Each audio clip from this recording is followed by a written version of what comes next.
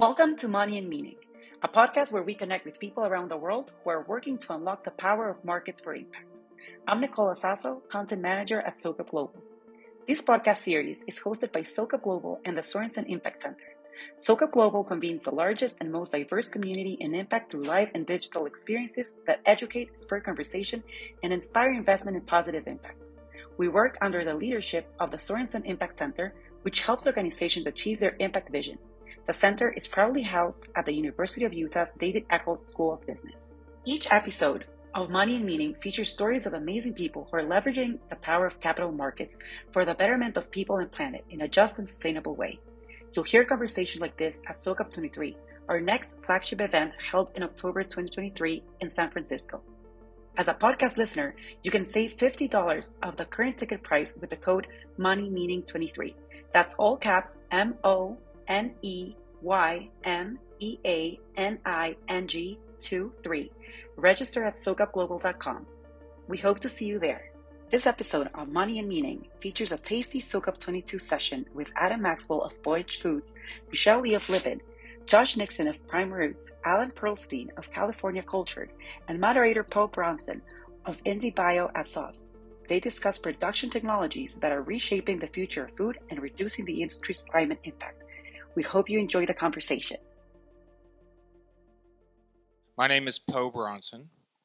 I'm managing director of a venture capital program called IndieBio, which is about 2 blocks from here, over by the Mint.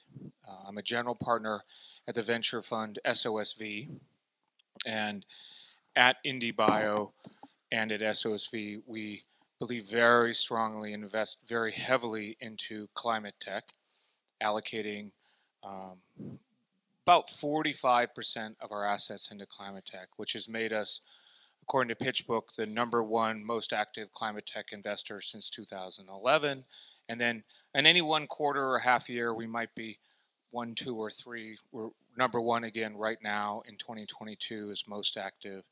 And a really exciting and almost epic thing that happened at IndieBio 7 years ago was our world's first venture capital investment in the cell-based meat sector with a company called Memphis Meats, now renamed Upside Foods. And it created an incredible movement among young scientists and food people to say, wow, my work could make a huge impact on the world beyond just taste good, beyond just help people.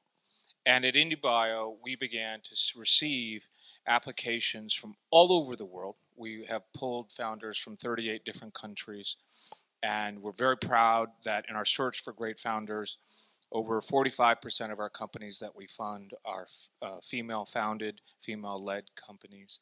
And it has had an enormous social impact and inspiration. But today we really want to talk about how food tech is climate tech. And I would say it's not obvious. It's not obvious, right? In food, if we're disrupting the auto industry, you're disrupting a 100-year-old industry. If you're disrupting the rocket industry, it's a 50, 70-year-old industry. Disrupting food, it's at least, agriculture and livestock is at least 12,000 years old, right? It's a very, very traditional industry, and you have to work with people in their culture, and it's very, very geographic and regional and cultural. And food is our families, it's our history, it's our culture. And when you bring technology into that space, you cannot deny people their history and their culture and what matters to them, right? You have to find ways to adapt and fit into what they're doing. And never demonize the fact that we've been making food, our families have been making food for many, many years. My grandfather was a game and fish warden for the state of Montana. He had 10,000 head of cattle. I grew up in the meat industry. We're doing extremely cool things now to make it more sustainable and find ways for us to teach us. So we're just going to have a little chat, and then we'll get to eat. So I've asked some of the founders here just to sort of show us what you're going to be eating in a minute. So Adam, I'm going to start with you, and I want you to show them your cookie and tell them what it is and why does it matter. Yeah, so we have... and if you need an eater, I'm right over here. There we go, Enjoy.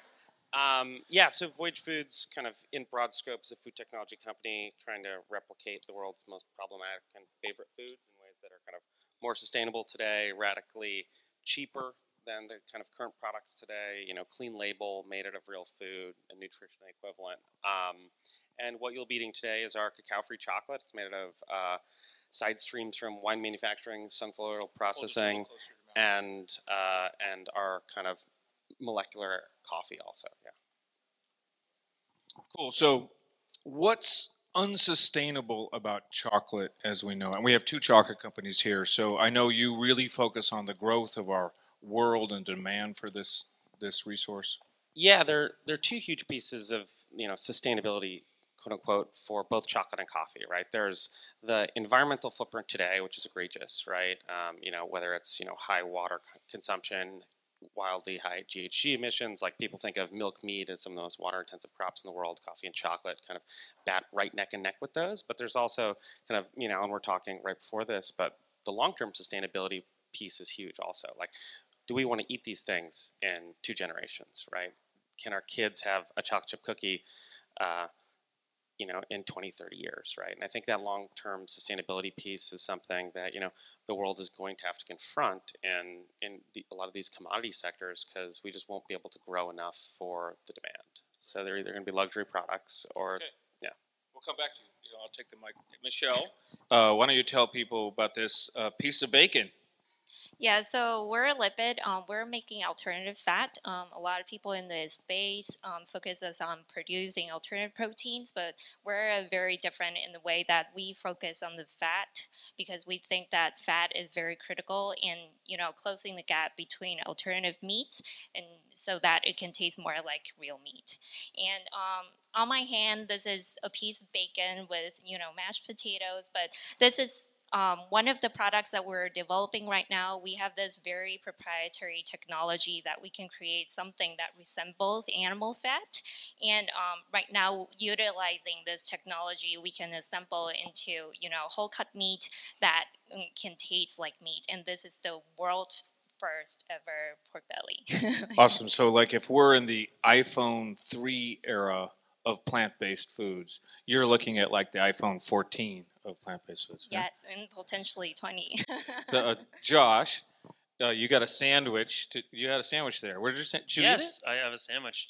Tell us about the sandwich. Yeah, I'm love to eat this. So this is actually this is from Buy-Right here in the city, and they're one of our early partners at Prime Roots, where our desire is to build a platform for making the next generation of meat alternatives, but also to honor the culture of meat. And as such, we've really gone after the deli and charcuterie space, everything from salami to ham to foie gras.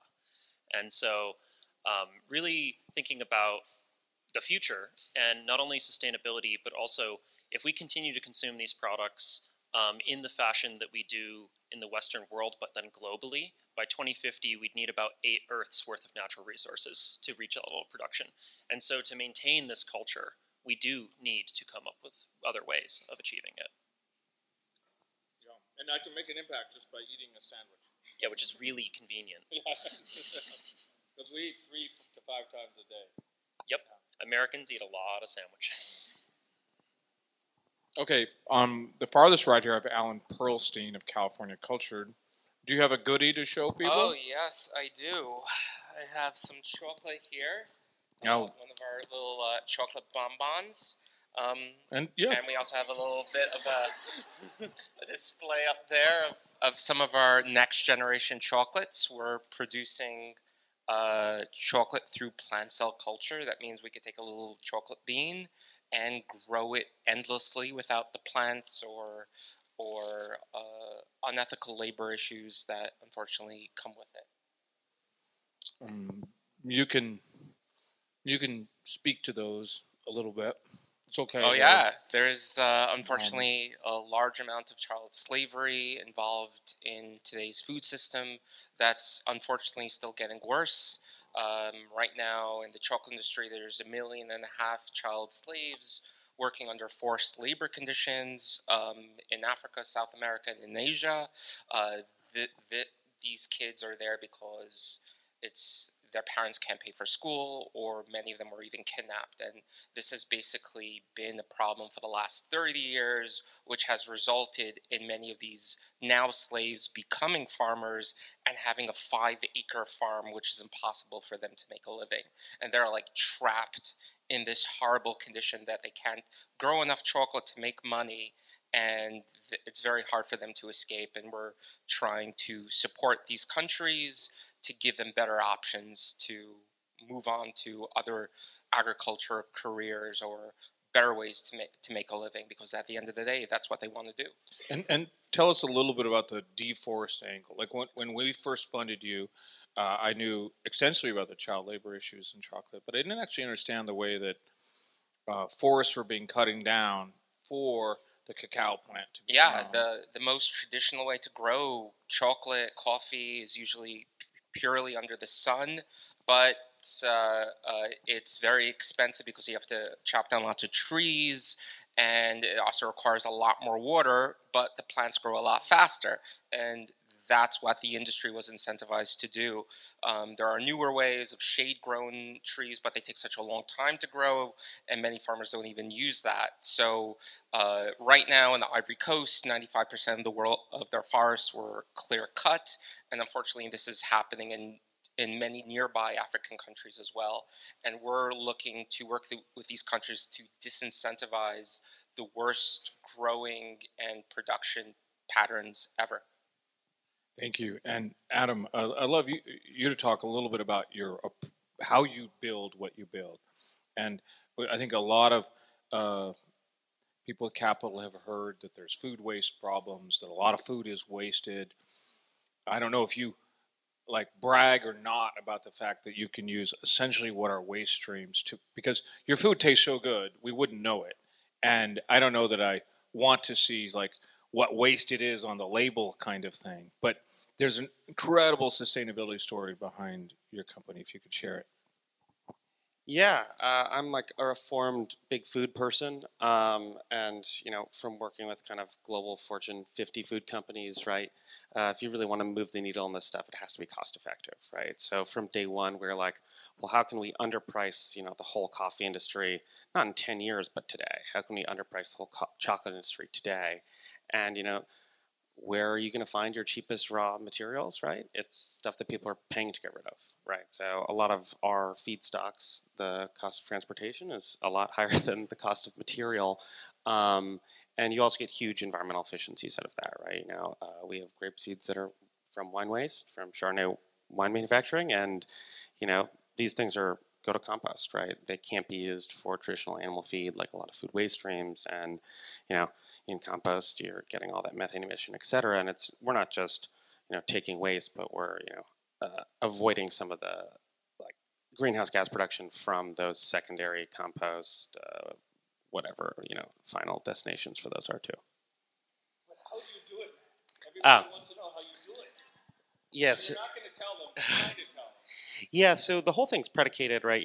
Chocolate doesn't exist in the natural world, right? If you eat a raw cacao pod off a tree in Côte d'Ivoire, it tastes nothing like the experience that we consume as chocolate, right? The mouthfeel, texture, all the flavor profiles are derived from process, right? And the whole principle is, how do we take things with somewhat similar precursors and treat them and process them in certain ways so we can get the same final output? And so if you think of, that's why we have, the same nutritional parameters of a traditional chocolate bar, but it's really how can we take these similar precursors and through the same reaction pathways in chocolate manufacturing really produce these out of kind of low cost, wildly environmentally friendly, allergen free ingredients. I don't know if y'all love statistics, but I'd love to hear what are your you mentioned the 8 Earths. So I used 4 Earths yesterday when I presented yesterday morning, but I can explain that concept to people briefly, and then we could argue later about whether it's 4 or 8. But today, of all the world's global resources, 16% of people are using 74% of the world's resources. That's 1 billion people who are living at the Western standard of living. And that's our global inequality as we know it today. But this inequality is lessening, not worsening. And so by 2050, we will have 3 billion people living at a Western standard of living. Western standard of living is defined as that's substantially more than just being part of the global middle class. That means about $25,000 in income per adult per year. And we're not going to be able to use less. We will still be using as much, using as much wood, using as much concrete, as much water, as much energy, as much food. And so, as Josh said, 8 or 4, we only need new ways to reinvent literally everything, our entire manufacturing systems, to be far more sustainable so we can have that output with far more efficient inputs. So what are other statistics that for you, not necessarily even up your sector, that help define the link between our food system and climate? I'll ask any of you.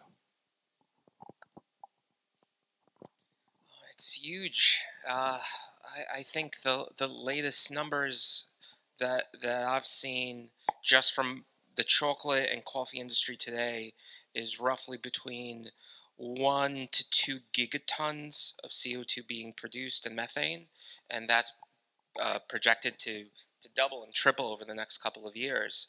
And obviously, these foods require fertilizer, they require labor, they require resources. And if so much energy and resources go into them, what about the rest of our food system? We think that it's unfortunately just going to require more and more raw inputs, which are now involved in giant global wars, basically, from potash to oils are basically stuck in the war zone, that we can't grow the foods that we need, and we're unfortunately leading to lots of global food crunches. It looks like not even the next 20 years, in the next 5 years alone. So a lot of trouble. Yeah, and I believe I figured out what the difference between 4 and 8 Earths is. I think with our statistic that we had optimistically for humanity said that about 6 billion people would be living that standard of living, but that's actually more pessimistic for the environment if we don't make a change, right? And so it's very important that all aspects of this lifestyle that we wish the whole world can enjoy are made sustainable. I brought with us a life cycle assessment that we did because it's very important to us that we actually quantify what we are doing differently than meat. And just generally speaking, it's about 10 times less water, 10 times less land, and 10 times less greenhouse gas emissions than the comparable meat. And so that's a very big difference for something that's a very easy transition for people to make, let alone there's also a lot of health benefits that people can experience with these shifts as well, particularly with what we are doing in the deli. Nitrates have just been determined by the World Health Organization, which I think a lot of scientists have known for a while, to be a class 1 carcinogen. And so there's a large aspect of human health and enjoyment of life, not just the sustainability of that enjoyment, that we believe we can address. I'll just use my personal one. My wife is Cajun. We have enormous family in Louisiana, and their family were shrimpers in the bayou a generation before, and agricultural fertilizer runoff down the Mississippi through an entire breadbasket has created the world's largest hypoxic dead zone in an ocean. It's twice the size of the state of Georgia, and it's basically an area of salt water that nothing can grow in. And it's eventually created by algae growing and taking up the fertilizer and then taking all the oxygen out of it. So a dead zone literally means that if a fish swims into it, or a manatee, or a dolphin, they suffocate to death. And this is very, very, very personal one to me. Yeah, so from our standpoint, every year we consume about 350 million tons of meat, and that would, occur almost 7 gigatons of greenhouse gases by 2050. And so our mission is really to, close the gap between alternative proteins and allow, in terms of taste, so that we can allow more people to,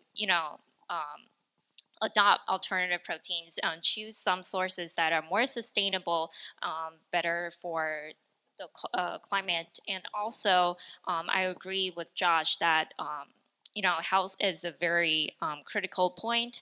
A lot of these foods that we're currently eating today are very unsustainable at the same times and not healthy anymore. So as the point of food science food scientists, what we're trying to build is to make something that are healthy and sustainable at the same time. We have a 25,000 square foot plant in Oakland right now, which by any means is tiny, right? But we're kind of currently the most cost-effective, low-cost chocolate and coffee producer in the world. And if we think about it, like you just mumble, we're the lowest cost chocolate peanut butter. In case anyone from Cargill in the world, yeah. In case anyone from Cargill's here, and I think that's really important because like wealthy Westerners, like we don't need food tech, right? I think like as a whole, like, and this is something that we're trying to prove to the industry to hopefully be an example for other people. But I think the part of the planet that's going to benefit the most from this isn't wealthy Western people, especially in a city like San Francisco, right? Like you guys are all going to eat well, right? The people in this room are not the people who need the help. And if we're looking at per capita consumption of these luxury goods globally, that's where population growth is, right? The developing world is where population is accelerating. It is where people are eating more and more of these kind of unsustainable products. And so I think like that's where the world needs to focus is like, and the industry needs to focus because we're going to be fine, right? We're going to eat well. It's going to be okay. And that's not where the problem is. So we're really trying to service people who don't necessarily have as much choice and really kind of where we can make the largest impact in that vein. Thank you for listening to this episode of Money and Meaning. If you were inspired by the conversation and are interested in getting more involved with the SoCup community, join us at SoCup 23 in October. As a podcast listener, you can save $50 of the current ticket price with the code MONEYMEANING23. That's all caps MONEYMEANING23. Register at SoCupGlobal.com. We look forward to seeing you in October. Be sure to subscribe to Money and Meaning wherever you get your podcast to be notified of our next episode's release.